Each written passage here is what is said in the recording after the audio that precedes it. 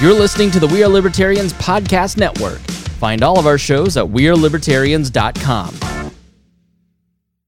Libertarian Country is one of the fastest growing and most popular liberty-themed apparel companies in the world.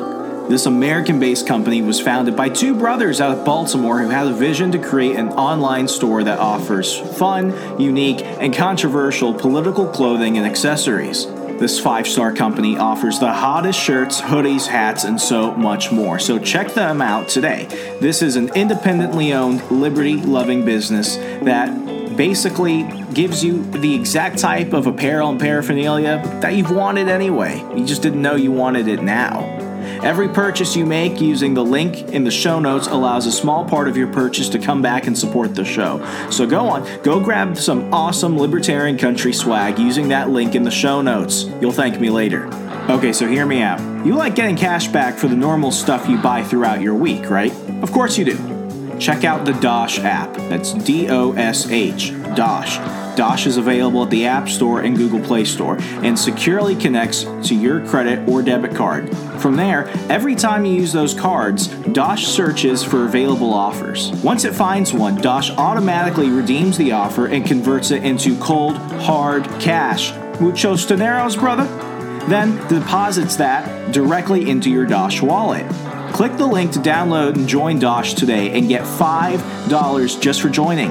This link is exclusively in the show notes of this episode. So, show notes, special link, Dosh, $5 cash. Start on the path to quick and easy cash back on the things you love today.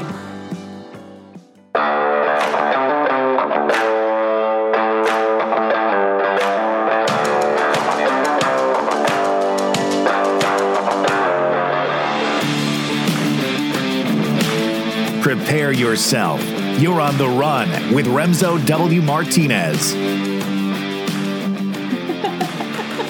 That voice at the beginning always freaks me out. It's kind of like Siri, but way more serious. Yeah. All right. So Gabriella Hoffman, now a town hall columnist. You were there a few years ago, and now you're back, right? I was in a more informal capacity, and now I'm signed on as a freelance columnist. So it's really cool to be back. And I just come there from spending about 4 years at the Resurgent as their DC correspondent on top of my consulting business. So a lot of moving parts, a lot of exciting things. So it's been good to be back. We've had some really positive responses to my columns there. So I'm really excited to bring that bent over to Town Hall. So basically, you're still working way more than 40 hours a week. I don't know if I'm working 40 hours a week, but I'm keeping busy. I don't know about you, but ever since everybody was forced to start working from home, and now we're in I don't know, the days are hitting triple digits now. I feel that even though I'm still working my regular job, I've had to work more so than I would if I was typically in the office. And recently, because of some, financial stuff at work, I've had to pick up some extra jobs. So it went from the beginning of 2020 being, oh my gosh, this is so nice. I get all my benefits. I get, just to work 40 hours instead of the crazy hours I used to work, and everything's going to be freaking awesome, to now, why do I feel like I'm more stressed at home than ever before? Yeah, I mean, maybe for me, I've approached it a little differently because I've been working from home for about 4 years, but it's certainly a more extensive type of work setting that I'd like because you're kind of confined. And as you know, here in Northern Virginia, we've been on lockdown for over 2 months now, and it's getting pretty excessive. But it wasn't really a hard adjustment to make. However, it is a little excessive. Yeah, it used to be, at least if you're working from home, you can go out, you can go meet clients, you could go work at like a Panera. DC, yeah, like you were, even though you were working from home, you were still like not stuck in your house all day. Exactly. Yeah, we had more freedom to move. And I think Friday we may be seeing more of it, but it's interesting what stipulations we have with our freedom being given back to us. But it's interesting, to say the least. But yeah. It's small degrees. I wanted to bring you on to talk about this because now, since I've been getting really cabin feverish. I'm taking more into account the things I want to do. And I think this whole pandemic situation has meant a lot of different things to a lot of people. But the one thing that it's really showed me is that I was not as self-sufficient as I thought I was. And that didn't really become a realization until I realized that I had to wake up at 7 in the morning to go to my local Target to get in line for toilet paper and to make sure they had ground beef. And that completely freaks me out. And I'm seeing that with a lot of other people. Like, I've got enough, guns and bottled water to, last me a long while. But even just, looking at my food, that was freaking me out. And then there was a big scare about whether or not stores were going to start running out of chicken and certain places were going to start running out of beef. And then I realized I really know nothing about hunting. And that is the one thing that some of my friends, more so down south in like Culpeper, Loudon, they don't have to worry about that. Because while I'm in line at like BJ's trying to make sure that the butcher doesn't run out of stuff by the time I get there, like I've got friends of mine that are posting photos of like venison steak, venison jerky. I've never tried venison in my life, but suddenly I'm looking at that and I'm like, that looks pretty freaking good. And then I realized if I'm freaking out about not being able to do that, there has to be a large number of people who have basically been domesticated into this idea of you'll never need to hunt to actually feed yourself.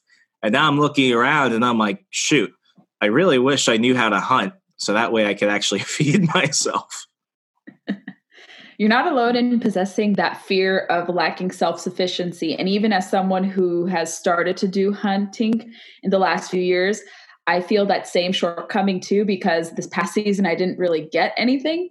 I did harvest a hog, but the hog bolted off and got lost. And my client in Georgia retrieved its skull. So I would have been able to enjoy some hog meat had I found it. But unfortunately, I wasn't as successful as I'd like to have been this past hunting season. But no, certainly the news of the chicken shortages and the beef shortages. And I don't know if you heard in the Delmarva region in Maryland, Delaware, that's where it was largely concentrated in our region and how the fears arose. But no, when you see this news, it is a cause for concern. And it's a concern not only shared by you and me, but countless Americans across the country. And this is extremely important for your listeners, I think, to note, is that a lot of people have recognized this too. And I wrote about this at Town Hall actually last week about why more people are actually do me a favor after the show. Shoot me all the articles you bring up, and I'll go ahead and put them in the show notes. Absolutely, happy to do so. But I wrote about how people are not embracing the end of meat, as that New York Times column was suggesting by Jonathan Safran Foer. And he's a great novelist. I love Everything is Illuminated, but he couldn't be more wrong about meat. And yes, there is some concern about factory farming and all that. And actually a good way to remedy that is to get fish and game meat that you harvest on your own. There's no pesticides. It's a lot more ethical to harvest both of those types of protein than it is, let's say, to source it from a farm. And that isn't to say every farm is bad and engages in bad practices. There are many farms that are employing ethical practices. But if you're concerned that you can't get organic beef, or you can't get organic chicken, or more humane grown protein sources, hunting and fishing is a good alternative. And I noted that in my column as well at Town Hall. And I talked to some experts across the industry, some wild game chefs. I spoke to a wildlife agency representative. And this has been starting to percolate across the country. More people were buying turkey hunting licenses. More people, even beyond buying hunting licenses, were buying fishing licenses in historic levels. I've never seen that in my 5 years of covering conservation in the outdoor beat. I've never seen, especially under a pandemic and in an extreme instance like this, more people choosing to go fishing and hunting, because fishing has seen an increase in participation, but hunting has actually seen a diminished participation rate over the years because people are aging out. Many people recognize or see that there are too many barriers to entry, and the industry was like, how can we wrestle with these challenges? So across the outdoor industry, I think they're having short-term celebrations of this in the mix of how to remedy the problems that have been existing for the last few years. So it's a little glimmer of hope for these two industries, very vibrant industries that play a big role in this country. And more people, like I said, as a result, in Minnesota, in Pennsylvania, in Indiana, and even I would think in Virginia. I haven't spoken to anyone in Virginia or Maryland yet as to the increase in rate of hunting and fishing license increases yet, but I suspect throughout most of the country in states that did not shut off fishing and hunting opportunities, they saw some really short-term gains in participation. And we're going to probably see an increase in people getting into the field, especially this fall. And I think it should be important for your listeners to note that most of hunting seasons across the country have finished, unless you go predator hunting or trapping, depending upon your state and locality. But fishing opportunities will certainly be plentiful, and I definitely recommend fish as a good protein source, especially saltwater species here in the mid-Atlantic, especially if you're looking for species of fish to consume, if you want to incorporate that into your diet and you can't wait to get game meat. You can fish for trout if the trout stockings are still going on. I think they discontinued much of trout stocking, or they didn't make the stockings available. But I want to put up accurate information of that. But yeah, you can certainly get trout if it's available. You can get some saltwater species, especially if you go offshore or deep sea fishing. Mahi is delicious. Ahi tuna, blue tuna is really good. So if you're looking for things to do in the short term, supporting fishing charter businesses, which were just reopened in Virginia, would be a really good thing to do if you support private enterprise and you want to also get your fish on and get some protein. That's a good way to do it. And even in freshwater opportunities, you can also get catfish if you like eating it. I don't recommend eating it 50 miles. I am not a catfish fan. You could fry it, you could do whatever. I'm not touching that. And I mean, that's the thing. Yeah, I mean, that's the thing that for me, like I've been eating more fish recently, not because I like it. I actually hate fish. I like shrimp. I like crab. I like lobster. I don't like fish. But recently I've been like, okay, eat what's available, eat what's affordable. So I've been kind of doing that. And I mean, with this increase in fishing, particularly because we're in a good season for it, do you think a lot of people are doing this just because they need an excuse to get out of the house? And that's one of the few things that many of the states are still allowing people to do, actually go on their boat and actually go fish for a little bit? Or do you think it's really because they're also looking at the fact that I myself realize that if, let's say, my local store stopped stocking up on meat, I'm going meatless because I just don't have the option right now. Yeah, I think that's a twofold reason explaining why people are. I mean, it's perfect conditions. People would have gone fishing, whether or not to just get out on the water or to potentially put in take or to keep their catches. A lot of people practice catch and release. And I've heard from people, and one of the wild game chefs I spoke to said a lot of people who were just strictly catch and release have now said, maybe I'm going to keep some of my catches now that these meat shortages may be on the horizon. I'm a practitioner of both when I go fishing, depending upon the conditions, if there's a creel limit, if the season is shortened, if certain species are unavailable. Striper bass are actually really good eating, but because of some shortages, the state governments of Virginia, I think Maryland may weigh a catch limit, but I think in Virginia, there's like a 1 or 2 fish possession limit now. And it used to be, as in you can only take home like 1 or 2 fish. Take home 1 or 2 fish. Okay. I think you're only allowed to catch 1 striper bass per person in Virginia. And I can check the rules, but I remember they limited it to 1 per person per boat in that. But if I'm incorrect, I'm going to correct the record later. But I remember they limited it. Yeah, I'm completely ignorant about this. So if I ask a stupid question, bear with me. Do they limit the amount that you're allowed to take home because they want to conserve the species, or is it for another reason? Yes. Most of the time it is rooted in that if a species has been depleted, they're going to place a catch limit on things. So like in Florida, I don't know if your listeners are aware of some of the environmental conditions that have plagued that region. And actually this has happened in Virginia and the Chesapeake Bay region too. was the onset of algae blooms. And because of the red tide in Florida, a lot of species had died, in the millions. Oh, that stuff is disgusting. Yes. Have you seen that up front? Yes. Yeah. I was in Florida a year or two ago when the red tide hit the East Coast, which rarely happens. It's mostly concentrated on the West Coast of Florida. And I actually you can feel it in the air because it's so palpable. It's really hard to breathe. Allergies. Even if you have a great immune system, if your respiratory system is healthy, and I consider myself healthy, I've never had really any breathing problems. I felt that in Palm Beach when the red tide had percolated over there, and it's pretty bad. So hundreds of thousands of millions of fish and aquatic life died as a result of this because it's very toxic for aquatic species. And I learned that the Chesapeake Bay region similarly had toxic algae as well few decades ago. And when conditions like that happen, certain resources councils, the wildlife agencies have to put a catch limit. It's not because the government is enacting tyranny. I think the only instance where government can be trusted most of the time, especially state governments, is when they manage public resources like fish and wild game. And I say this as someone who is limited government for private solutions, for environmental solutions and management. And whenever the federal government shouldn't be managing things, it could be brought back to the states, and states should manage certain things where government cannot, federal government cannot.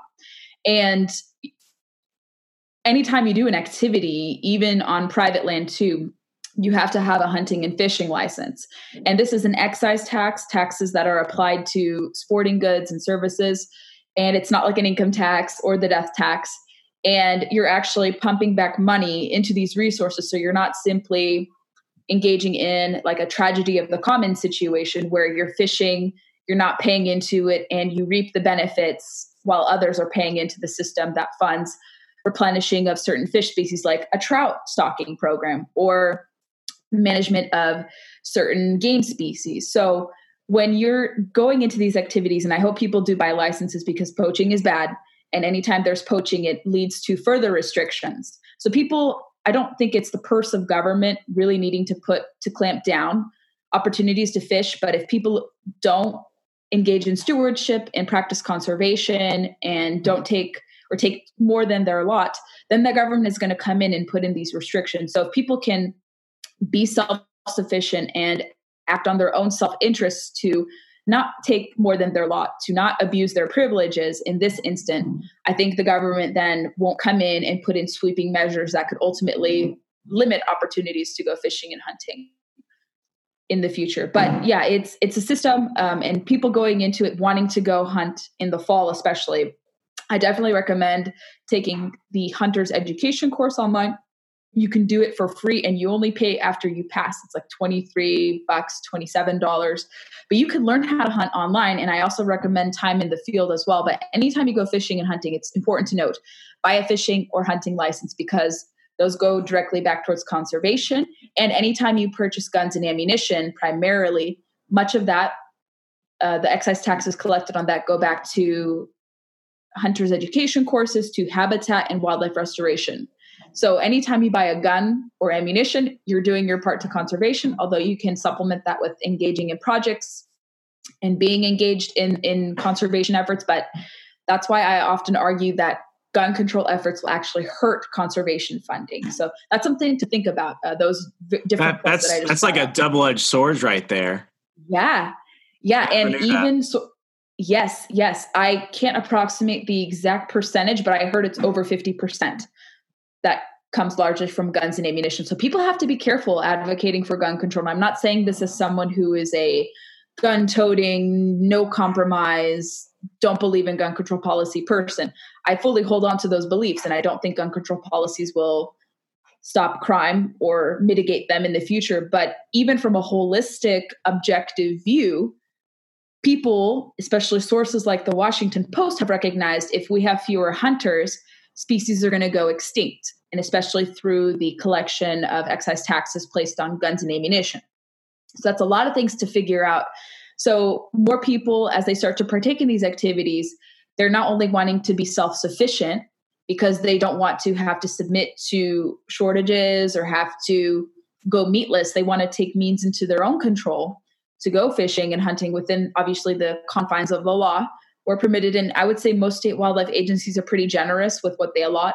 If you decide to go deer hunting in Virginia, you can get maybe 4 deer across the seasons that we have. We have archery starting in September, and then it's muzzleloader rifle season that adds on in October and November respectively. And then archery can go on until the end of March most of the time. So you can, without buying additional like licenses to purchase additional doe tags or antlerless tags, you can actually get a lot within that in Virginia. Some other states are not as generous, but I would say within the structure and framework that has been established for conservation in this country through the licensing system, we get to actually harvest a lot within the confines of the law because it's largely determined on the population of species. So Virginia, we have an overabundance of deer. So the wildlife agency wants people to cull the numbers, cull the herd.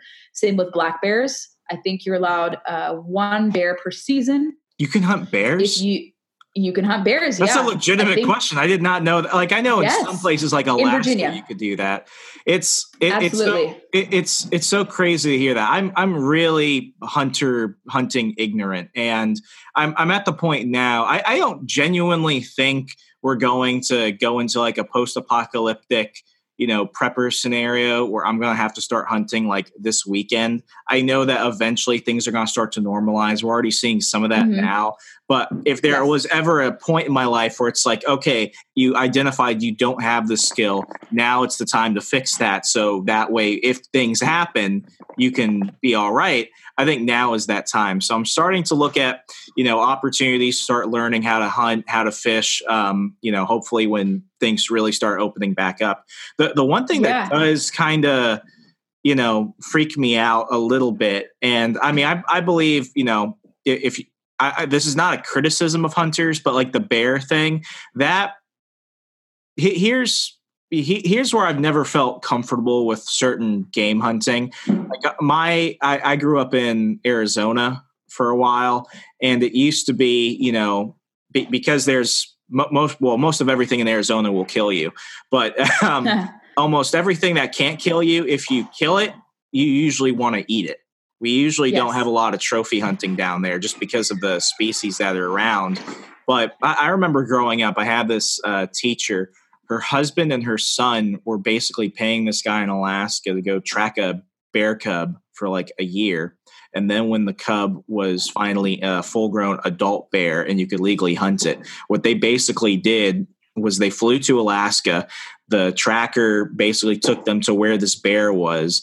The husband and his son shot the bear. They took a photo with it. Then they flew back to Virginia, and the guy skinned it and sent it back. Now, do I have some type of eco love for bears? No, I'm not a big environmentalist, but I often don't understand why certain people are just going out of their way just to kill animals, just to go ahead and make them trophy pieces. I'm not saying that's wrong. I'm not saying that's unlawful. I'm just saying I don't get that extra drive to do that type of thing. Well, I think a lot of bear hunters, from those I've interviewed myself, and I haven't taken a bear yet, but black bear especially is actually really good eating. I had a sampling of it in Georgia for a fly fishing lodge client that I have, and he prepared it really well. It tasted like a beef stew. It was actually really good. Oh, yeah. I mean, I believe that if you go hunting, with the exception of if you have to manage certain species, you should be willing to eat it, or at least give it to people to eat it if it's taken legally and ethically. And bear hunting is really controversial. I actually covered, let's say, the grizzly bear situation out in the Greater Yellowstone ecosystem, which I won an award for my original reporting there last year. And I even like to tackle these type of more controversial type of hunting methods, because in that region, and I'll make this as simple as possible for your listeners, because if you're just learning about hunting, you got to break it down. Bows, yeah, you got to break it down for me. Oh, I totally will. Yes, absolutely. I'll put it into layman's terms. So in terms of management, so people don't really get mad at deer hunters or duck hunting, but they will get mad at any type of hunting regardless, whether it's a small game species or a larger game species. But let's say in the instance of a grizzly bear in this region out west, the bear population there has reached their carrying capacity. There are about 700 bears. And according to determination from the Fish and Wildlife Service, in that region, that population number statistic means that the bear population there, specifically there, doesn't mean grizzly bears in other states perhaps or other regions, but in that singled out region, they determined that the population is healthy and that there should be some management systems in place and that that particular bear should be delisted, therefore not overseen by the federal government per se, but managed more thoroughly by the states. So Wyoming, Montana, and Idaho, and in this instance. So certain environmental groups have sued these states and the Fish and Wildlife Service to forbid this type of management to happen. So if you, let's say, manage a grizzly bear, it's usually done in a really highly regulated fashion. So in Wyoming, for instance, they had a stipulation for a managed bear hunt, which got shot down by this judge in Montana.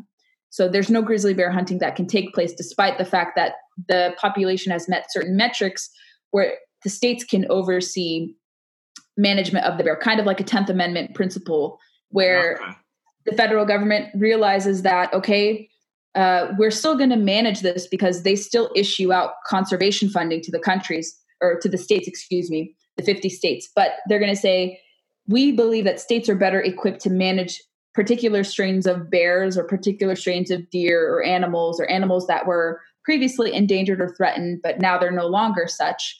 And some people were hunting grizzly bears when it was allowed for management purposes. I don't know. I think people do eat grizzly bear if they have to. You shouldn't let it go to wanton waste if you do harvest it in a legal and ethical fashion. Strange stuff. Like I've eaten alligator. Yeah. I've eaten kangaroo. Alligator's good. Alligator is good. Tastes like chicken. And I'm not saying that jokingly. Like it genuinely tastes like chicken. It's very good. Yeah. And so for that, like in that particular instance, I see the reason why that type of hunting should be justified. Should you go out and kill bear cubs or do that? I've never heard of anyone hiring a tracker, which I think could be questionable in that sense, to track a cub. And then when it gets to healthy adult-like levels, then you kill it. I haven't really heard people doing that. I don't know if that's common. I will ask some bear hunters. It's been like 10 years, so I may have been wrong about that too. Yeah.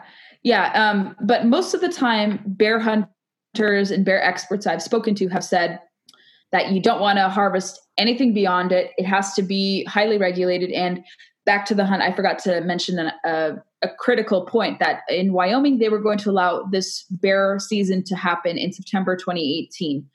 And the stipulation was if you hunt 2 female bears, the hunt will be canceled, And it's very challenging, from what people have told me, to harvest a grizzly bear because they're very aloof, they're very clever, they're very smart. They're not going to be easy to find or track or hunt because they know how to overcome interactions with people. They're very clever. They can hide. They can climb trees. They're very smart. So it's extremely difficult to track and successfully harvest a grizzly bear. It's one of the more difficult hunts people tell me that exists. But even in Wyoming, they were saying that if a hunt took place of this, like at most, if people are successful, only 23 bears would have been harvested of the over 700 in that population. So it was very scientific based. It was rooted in reason. It wasn't just willy-nilly, all-out hunting season, shoot every bear. It was rooted in science and based in wildlife management and wildlife biology studies. So everything is strictly controlled. It's rooted in science, and you're not doing it just to kill everything in sight. These decisions are made not lightly. They're made very seriously, determined by the experts, and to ensure that the population doesn't become threatened or endangered again. So even with these more controversial so-called trophy hunts, people forget that there's a lot of metrics that go into determining whether or not a season for, let's say, recovered species. I usually have an opinion on a lot of things. Hunting's always been one of those things I really don't. I also understand that for a lot of people, it also depends on like where you live. When I lived in Alabama, everyone was a hunter. When I moved, to Virginia, or outside of DC, the opinion changed a little bit. And I'm seeing people like myself who, they didn't really have a firm stance on how they felt about hunting. But now they're looking at it And now everybody else has an opinion on it. It's either, become a hardcore hunter, or why are you hunting? Hunting is bad. Just go to the supermarket. And I feel like it's just they forget that meat doesn't grow in supermarkets. Yeah. And I mean, I have some they're also varying degrees of hunters too. They're game hunters. They're hunters that just go ahead and, hunt to eat what they kill. And, hunters, and I mean, I have some people who they hunt certain animals because they don't like the way that animals are treated in slaughterhouses and stuff. And like, I'm not ignorant of it. Like I've seen how animals are treated in these mass corporate farms. It's disgusting. So I still eat burgers despite the fact that I don't like the way the cows are killed.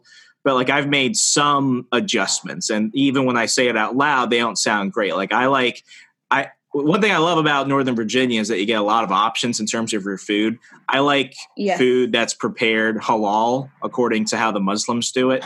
And I always just thought it tasted better. Then I saw how they do it, and I'm like, holy crap, that's pretty hardcore. And now I feel kind of weird about it because it's like, oh, now I saw how that's done, and it kind of freaks me out. Why do you think so many people, especially in the cities and in the coast, they have such an adverse reaction to even considering hunting just as a useful skill? Right. As you know, about 80% of the country lives in metropolises or urban outposts. And I don't know if we're going to see a trend in the reverse with more people possibly considering suburbs. But I think as people become more removed from, let's say, rural living or sustenance hunting, they start to adopt these kind of sheltered perspectives on how meat is procured, how it's processed, and they just accept whatever is provided in a grocery store. And I eat most of my meat from the grocery store, and sometimes I feel guilty about it. I wish I could have more organic sources. I ignore it once there, but right. Of course. You're like, you got to eat, what's given in some of these cases. But it's like the cow's already dead. I can't unkill the cow. Right. I don't feel guilty about eating meat, but you sometimes question, can I procure meat sources more ethically and not infused with all these hormones and pesticides or different chemicals that are injected into them to ensure that the longevity when they're placed in grocery stores is more long-term than, let's say, meat that could potentially, like wild game meat, I believe, unless you freeze it, is not going to be as sustaining as, let's say, meat that is injected with hormones. And that's why a lot of processed foods tend to last longer, is because they're not true and organic. But yeah, I think people are slightly removed from what our forefathers did. And believe it or not, actually, Virginia and Maryland and kind of this greater DC metro region, a lot of people go hunting. It's not as publicly advertised as believed or as common as you would think. But you talk to people, even in Alexandria and DC, a lot of hunters are among us, believe it or not, because this being the epicenter of the country's founding, when people settled here, they started to do these type of activities. They learned from the people they interacted with local Indians that were hunter-gatherers. They probably adopted that into their repertoire. And there's fox hunting that was pretty common. So a lot of hunting traditions can be found here. And I would say it's one of the older states where these practices have been in effect, with Virginia's over 400-year history. Yeah, didn't the Virginia House of Delegates recently try to ban fox hunting? Or was it the way it was being done where you can have these hounds go and hunt the foxes? Yeah, hound hunting is pretty controversial. I won't get into that or wade into that so much, but let's just say that it is controversial. And I don't really see the need to hunt for deer with dogs, but some people in Southwest Virginia do it. And if they do it well and they're not encroaching on people's properties, I say, why not? All types of methods are perfectly fine as long as they're done ethically and not to the detriment of other types of hunting. And yeah, it's a pretty controversial subject. But yeah, we have different types of hunting here, and it goes back to the state's founding.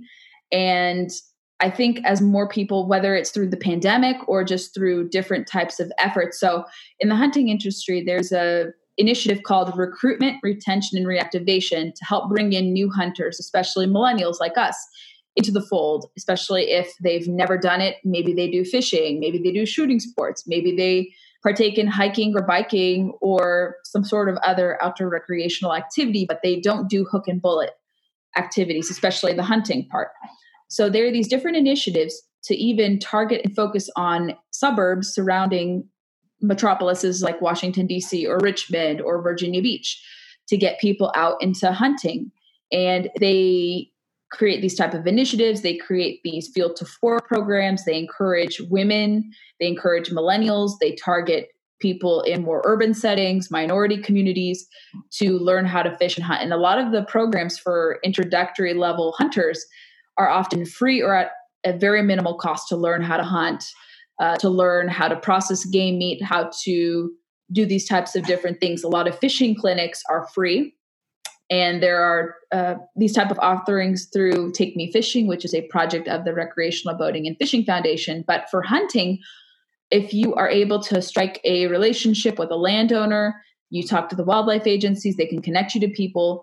Oftentimes in this area, which is predominantly private land, which is not a bad thing. I actually think new hunters, and I fully believe this myself as a still fairly new hunter, I believe starting on private land is a lot easier and less challenging and intimidating than you would on public land, because public land is a lot more accessible. People descend to it more. It gets overcrowded. Many people may not employ safe practices. And when you start on private land, you're actually able to have a more tailored experience doing so. And actually one company that does this, and I love advertising this and talking about this because I have worked with them.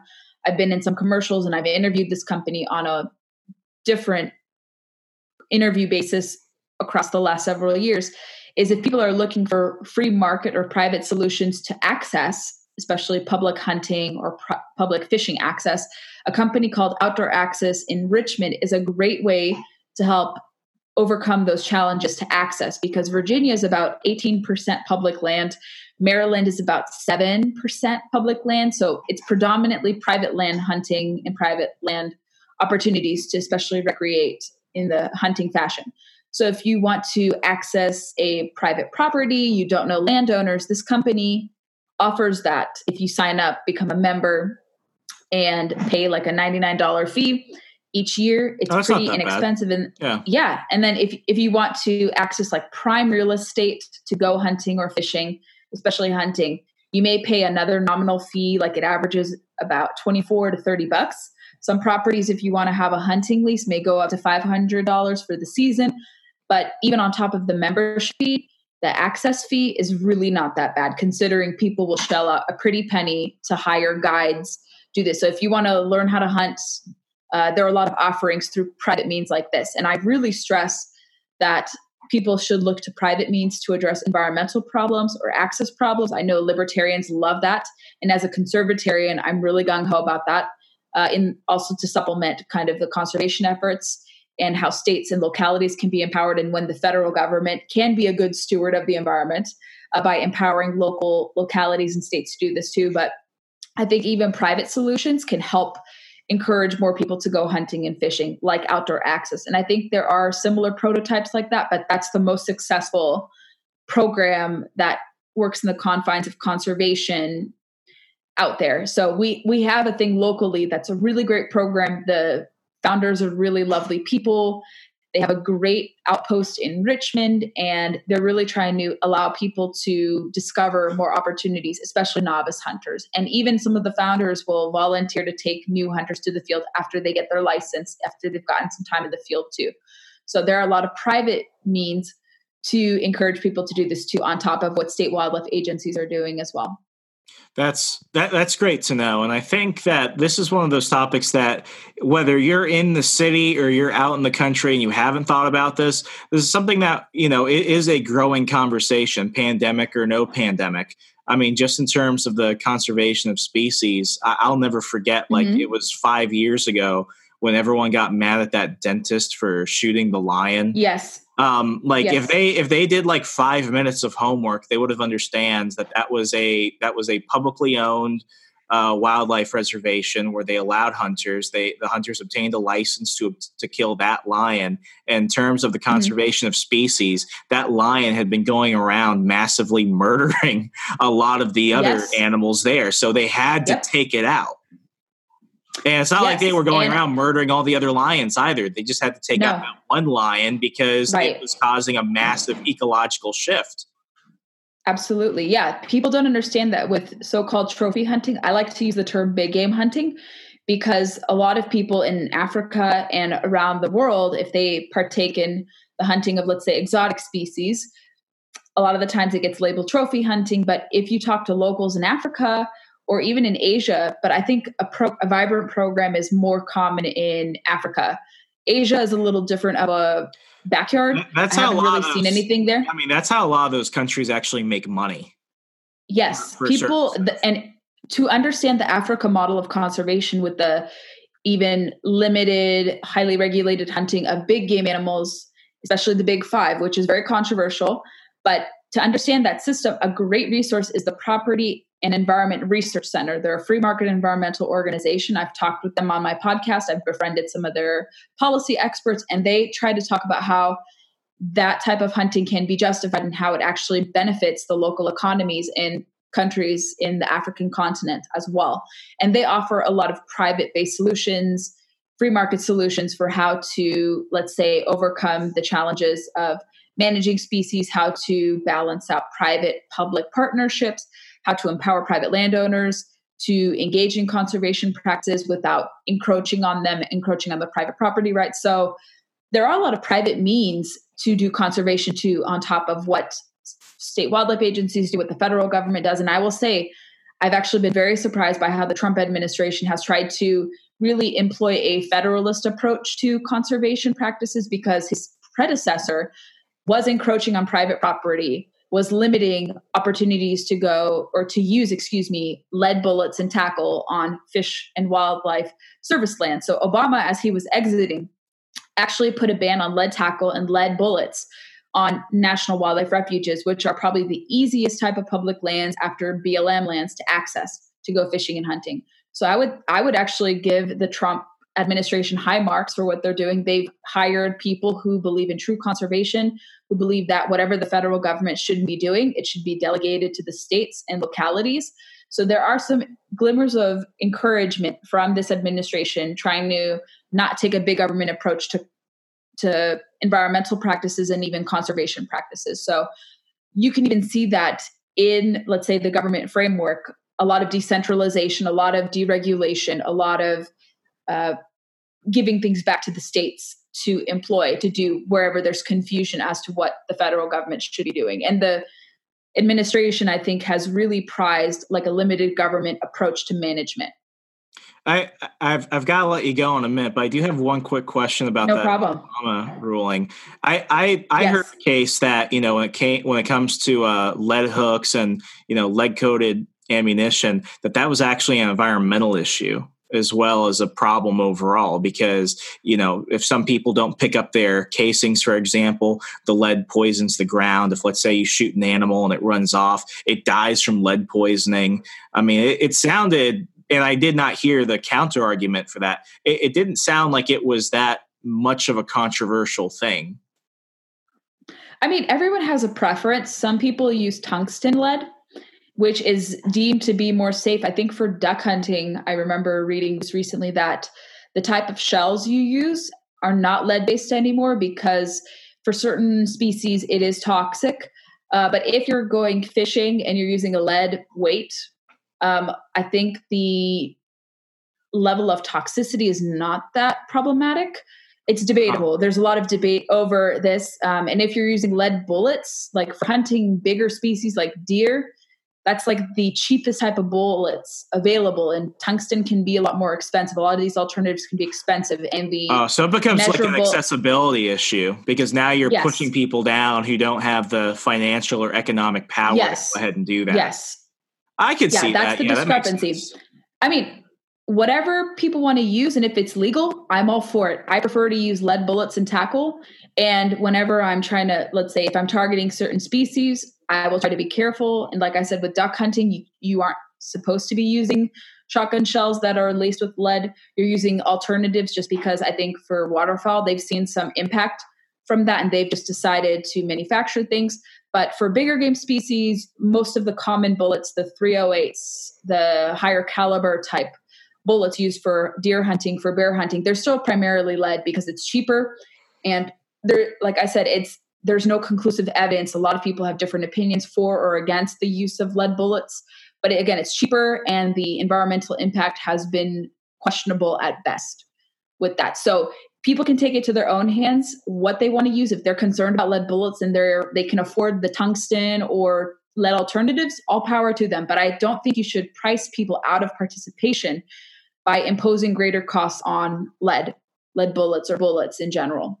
That makes perfect sense. Absolutely. Mm-hmm. So, Gabriella, you gave me a ton of homework that I got to go ahead and look up now. I'm excited to start getting into this. If people want to go ahead and listen, if you want help, yeah, go ahead. If you want help too, I will take you out to the field too. If you want to go fishing or hunting, you let me know. I'll take you up on that once Ralph Northam finally lets people walk out without masks and everything. Yes. If anyone wants to go ahead and check out your podcast, the District of Conservation, and see all your other work at Town Hall and everything else you do, how could they do so? Absolutely. There are many ways you can connect with me. I'm on Facebook, Instagram, and Twitter. Facebook, you can connect with me on my public page if you type in The Gabby Hoffman together, you'll find me. I have a blue check mark. On Instagram, I'm Gabriella_Hoffman. On Twitter, I'm Gabby_Hoffman, another blue check mark there. I also have a burgeoning YouTube account. If you type in Gabriella Hoffman together, you'll find me there, but I'm going to be posting my articles like I do. I also have a podcast, as you mentioned, District of Conservation. We're on 18 different portals for podcasting performance, but I like to send people over to Apple just because that's where most of my listeners hail from. But if you have Overcast, Spotify, Google Podcasts, iHeartRadio, listen to wherever you prefer. And we also have a Twitter, Facebook, and Instagram presence for the podcast there. I have brought on some really interesting guests. I most recently had Katie Pavlich on a few episodes ago. I brought my dad on to talk about his hunting journey. I try to bring on really interesting people. And while I do try to bring on a conservative perspective to the conservation issue, a limited government, libertarian even perspective, I even just talk about the talking points, what the industry is talking about, what's percolating, what's trending. But I try to offer conservation from a conservative, limited government, even libertarian free market perspective. Not many people do that. A lot of people who podcast in the conservation space tend to not really challenge that. They kind of are like more leaning towards the left, probably more environmentalists. Some may take a more moderate approach, but I'm one of the few that offers a conservative, nuanced, conservative take there. Absolutely. And folks, I'm going to have everything she mentioned in the show notes. So go ahead and check all of that out after listening to today's episode. Gabriella Hoffman, thank you so much for joining the show today. Thank you for having me, my friend. Good to talk to you as always. Absolutely. It's always great to talk to people in the great American lockdown situation. But folks, if you want to keep this conversation going with me or Gabrielle, go ahead and reach out to us online. Remember, you can find me everywhere and anywhere at Hey Remso. Know that on Parler, the Parler app, I'm just Remso. So if you ever see Remso 2 pop up on Parler, call them a loser. And as always, leave us a 5-star rating and review on iTunes. I'm Remso W. Martinez. You're listening to On the Run. I'll talk to you later.